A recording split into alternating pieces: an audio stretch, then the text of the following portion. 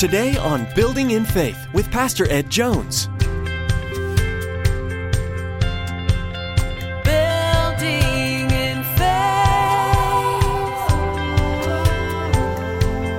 Paul, how did you learn contentment? The school of difficulty. I mean, read his resume. Shipwreck, stoned, beaten, persecuted. See, oftentimes it's in the testing place. Paul the apostle, in the midst of struggle with a thorn in the flesh, he beseeches the Lord 3 times. And the Lord says, no, my grace is sufficient, Paul. I'm going to teach you that I am all you need, Paul. Reaching up high with arms open wide, we see you're changing our lives so we can be our hands and feet. In a culture that is consumed with getting more and acquiring things, the Lord Jesus wants us to learn to be content through our relationship with Him. In today's message, Pastor Ed points out that the way God teaches us contentment in all circumstances is through trials. As we enter tribulation, we learn that our peace and joy comes from Jesus alone. Pastor Ed also teaches us that when life gets hard and our contentment is at risk, we can endure all things through Christ who gives us strength. And here's Pastor Ed with today's message, Be Content, Whatever the Circumstances.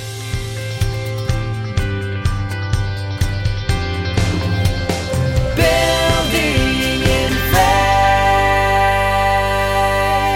It was fall, but it was winter that I wanted.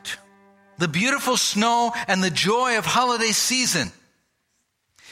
It was winter, but it was spring that I wanted. The warmth and the blossoming of nature.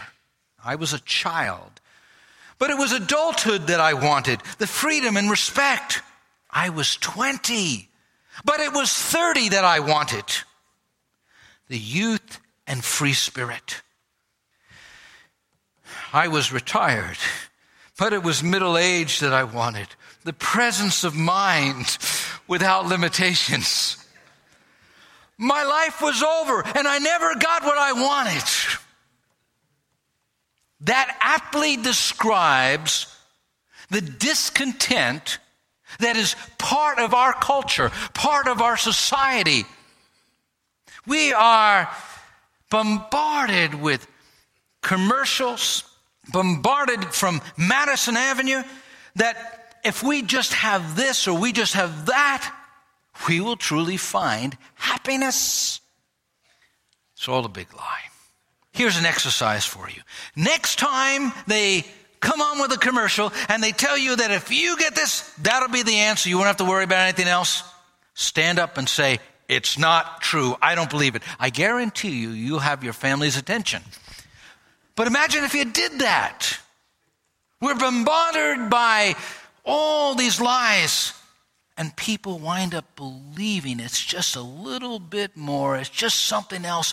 Rockefeller was asked, how much money does a man need to be happy? And he said, just a little bit more. I read a story about an employer who said to their employee, now they heard them grumbling. They said, I'd be so happy if I only had $100. Man, I'd just be so content. I need $100. And so the employer said, I've never seen a content person, so went over and said, I heard you asking about that $100. Here it is. He walked away. He got outside the door and he just looked back and he could hear her mutter, I should have asked for 200. I should have asked for 200.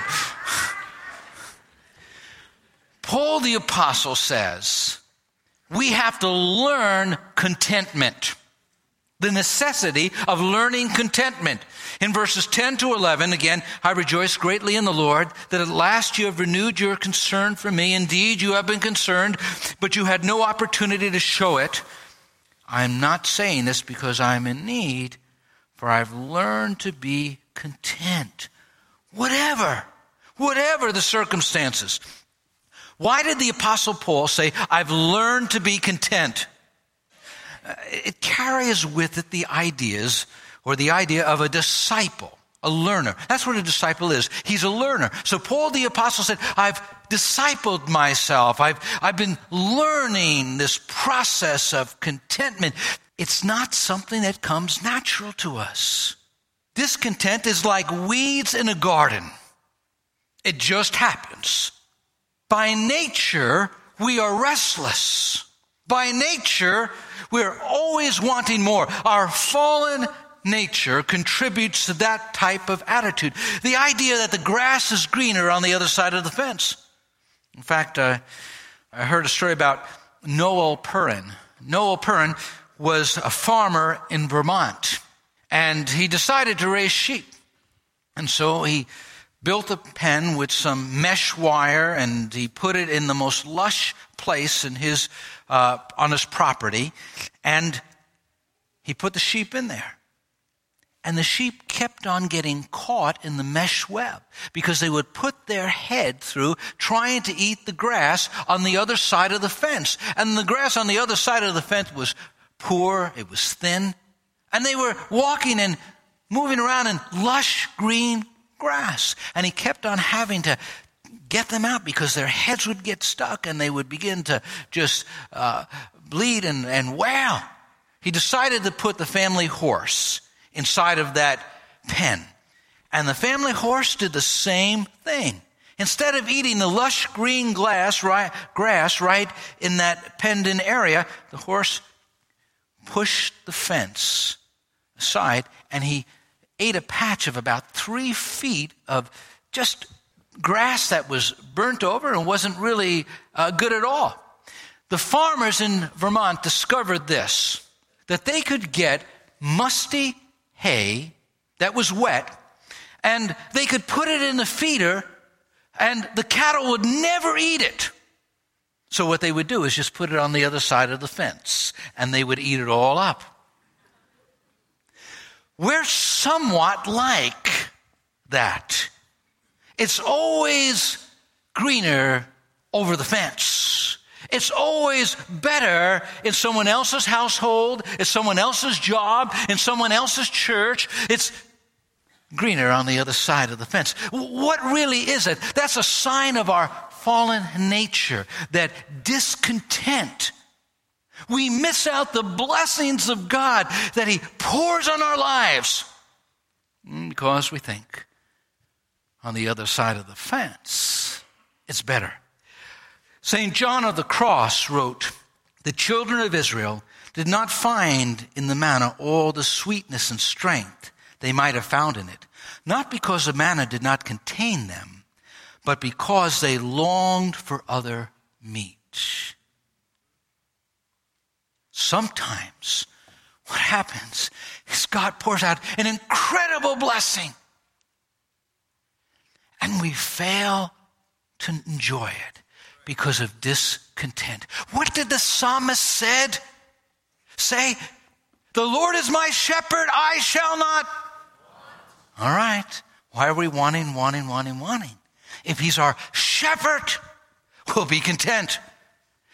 Now, contentment is not natural, but it is supernatural. Contentment is not natural, but it's supernatural. In 2 Corinthians chapter 12, verses 9 to 10, it says, "But He said to me, my grace is sufficient for you, for my power is made perfect in weakness. Therefore I'll boast all the more gladly about my weakness, so that Christ's power may rest on me. That is why, for Christ's sake, I delight in weakness and insults and hardships and persecution and difficulties. For when I am weak, then I am strong." Paul, how did you learn contentment? The school of difficulty. I mean, read his resume. Shipwreck, stoned, beaten, persecuted. See, oftentimes it's in the testing place. Paul the apostle, in the midst of struggle with a thorn in the flesh, he beseeches the Lord 3 times. And the Lord says, "No, my grace is sufficient, Paul. I'm going to teach you that I am all you need, Paul." Now, Larry Crabb illustrates it this way. He tells about when he was a child.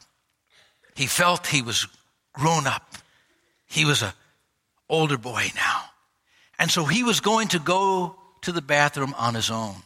goes into the bathroom, and he locks the door. This 3-year-old child feels like, I'm grown up now. He can't unlock the door. He panics. He thinks he's going to stay in there forever. He screams, help, help, help. His mother comes running. Did you fall or you're hurt? And he's just crying and wailing. Meanwhile, his father got a ladder and he's climbing up to the bathroom window. He goes in and he finds out what the problem is, and he just simply opens the door. And Larry runs out and has the blessing of playing with his friends and family. And he said, I grew up thinking that God was like that. I get in a tight place. I get in a difficult place, and I just cry and cry, and then God comes.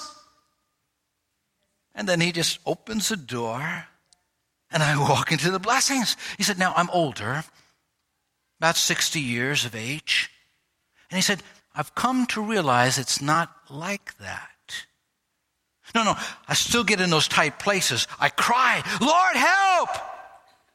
And God, my Father, comes in, but he doesn't open the door. He just sits in the dark with me and talks. He wants to spend time with me.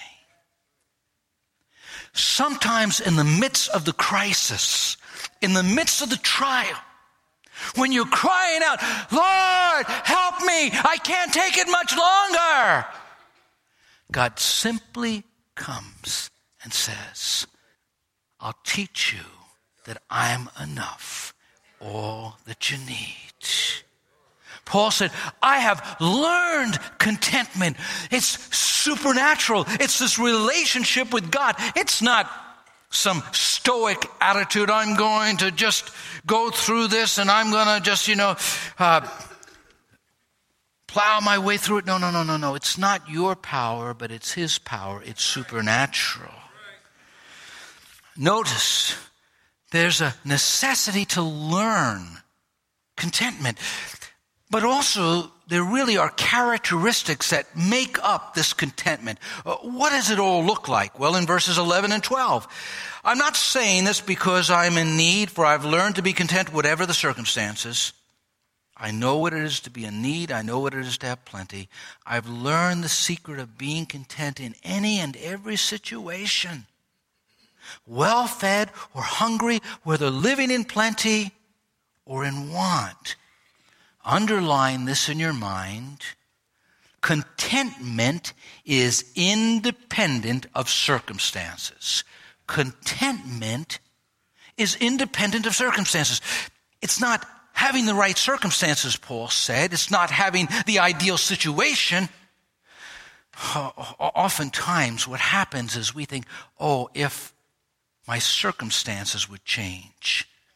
If I just got a little bit more money at work. Well, if my spouse were just a little bit more cooperative with me. If. Do you know back in the late 1970s, Psychology Today did a study of what makes people happy. They took a survey and they had 52,000 people respond between 15 years of age and 95 years of age. And they came up with 16 things. Let me quickly read that list to you. These are 16 things that make people happy. And they'll be happy if they have them. Friends in social life, job or primary activity, being in love, recognition and success, sex life, personal growth, financial situation, house or apartment. Now, the bottom half says body and attractiveness, health, and physical condition. Number 10, 11, the city you live in, your region, your religion. Number 13, exercise or recreation. 14, being a parent. 15, marriage. 16, your partner's happiness. Notice all 16 of those things, most of them are outside of the person. Paul says, I do not depend on outward circumstances to make me happy. To be content. That's what he was getting at. We live in a culture that creates appetites in us. It creates desires in us that just make us discontent. We listen to this and we listen to it. If I just get that new kitchen, stainless steel refrigerator, new stove. If I get that new car with all those new gadgets in it. Well, on and on, we have these desires created within us that make us discontent. Bill Gothard said, contentment is realizing that God has already given me everything I need for my present happiness. Everything you need to be content, God has given you. Paul said, I've learned to be content in every situation, whether in poverty or wealth, whether hungry or filled. They believe that Paul the Apostle was very wealthy at one time before Christ.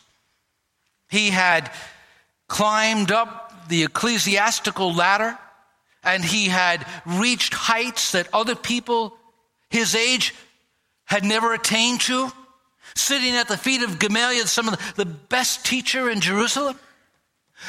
Paul the Apostle coming perhaps from an affluent home, but suddenly when he came to Christ, it was gone, it was lost. But Paul said, I know how to be content. It's difficult for people who have had a lot, if they lose it, to have nothing.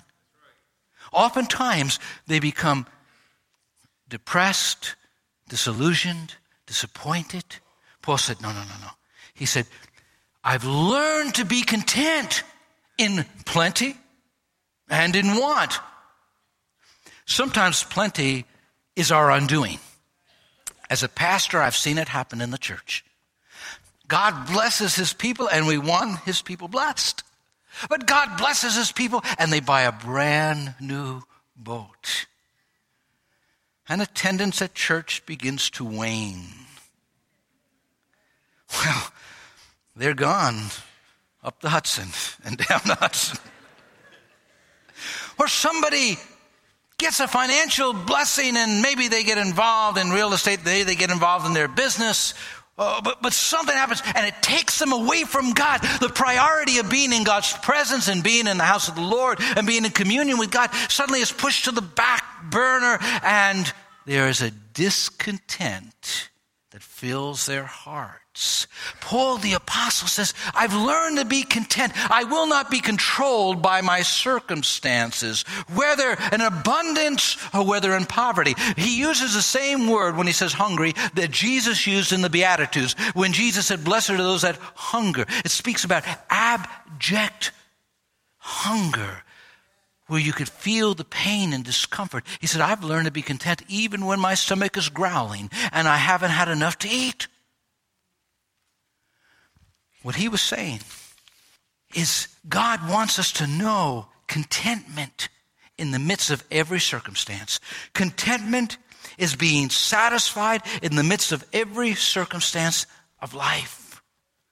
Our culture is creating unrealistic expectations of life, from Hollywood to Main Street, from the political arena to just our institutions.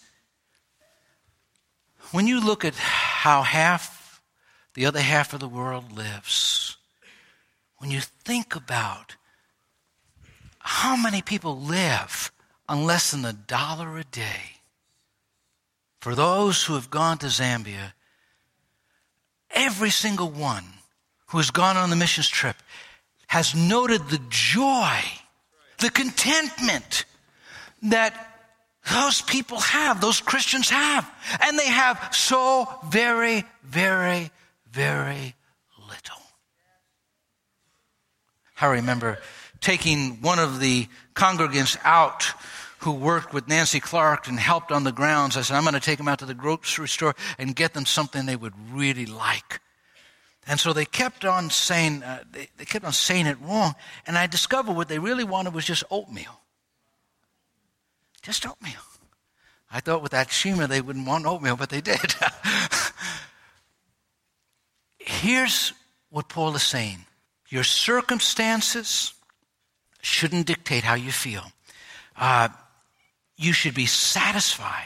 Remember the old chorus? Satisfied, satisfied. He said he'd be my comforter. He said he'd be my guide. Ever since that wonderful day, my soul's been satisfied. Listen, Jesus is more than enough. He will satisfy you. He will meet your deepest need if you go to him. Paul said, I have learned that secret of being content. In the book of Hebrews, the author says, don't love money. Be satisfied with what you have. For God has said, I will never fail you. I will never abandon you. His presence should be more than enough.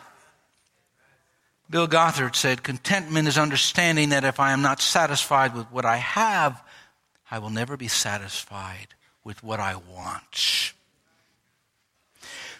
The next passage of Scripture has so often been misused, taken out of context,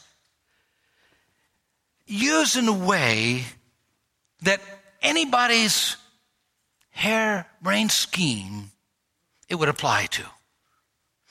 Listen to the next verse because it talks about the enablement for contentment. I can do everything through him who gives me strength.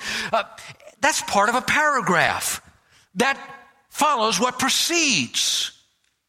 We don't lift verses out of the Bible and just say, oh, I'm going to apply it any way I want. No. Paul is talking about in the midst of trouble, in the midst of conflict, in the midst of trials, that God gives him the enabling grace to go through it with strength and with grace and to be an overcomer. That's what he's talking about. He's talking about that thorn in the flesh that he had for years, where God said, my grace is sufficient. When he says, I can do all things through Christ who strengthens me. Just imagine with me. Well, if I were to go out and say, listen, today I'm going to go out and I'm going to shoot, and we're going to a golf course where it's 70 par. You know, that's what it is. I said, I'm going to play 70 par. Well, Pastor, we know that you don't golf. We could count the number of times you've gone golfing in your life on maybe our two hands. Pastor, no, I can do all things through Christ who strengthened me. Well, what would happen is everybody that would come with me would become agnostics.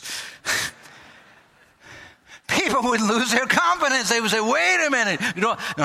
That's not what it's applying to. That's not what it's referring to. It's referring to what God may hand you in your life. That trial, that struggle, that situation that you're facing, and you absolutely feel overwhelmed by it. I was with Don Galeotto this past week. We taped TBN with a number of people, and Don shared about his father. It was in the battle after the Bulge. He was on the battlefield. His father was a Christian, and his father became weary and tired. He felt so exhausted, like he just wanted to give up. And here he's walking on the battlefield in Europe, and he's walking, and he finds a pencil that he might give out in Sunday school class. And it had a scripture verse on it. As your years, so will your strength be. That's what Paul is talking about. That's what he means. God will give you the strength to keep on going, to keep on going, to keep on going. He strengthens you in the midst of every trial that you face. I can do everything through him who gives me strength. Oh, I'm battling at the church. God will give you the strength. I'm battling in my family. God will give you the strength. I'm battling with my health. God will give you the strength. I'm battling with my finances. God will give you the strength.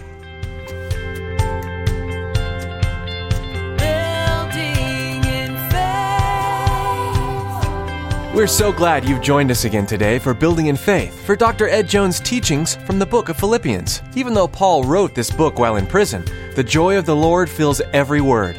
Paul knew that his imprisonment was being used for God's glory and the spread of the gospel. When you take a look at the hardships in your own life, can you see how God is working them for your good and his glory? When you're walking through the hard times, soaking yourself in the words of this book can bring a new perspective and transform your thinking. Whatever season of life you're in, we aren't meant to do it alone. We encourage you to find a community of believers to journey with. This family of faith will be able to offer you the support you need in any situation you face. If you're in the Poughkeepsie, New York area, We'd love to see you at Faith Assembly. Weekend services are 9 a.m. and 11 a.m. on Sunday, and there's a Wednesday evening Bible study at 7 p.m. Find out more about Faith Assembly by visiting our website at buildinginfaithradio.com. You can also look us up on Facebook. Just search for Faith AG2. We'd also love to answer any questions you may have, so give us a call at 845-462-5955. Once again, that's 845-462-5955. That's all we have time for on today's edition. Join us again as we continue in Philippians next time on Building in Faith with Dr. Ed Jones. Your word restores.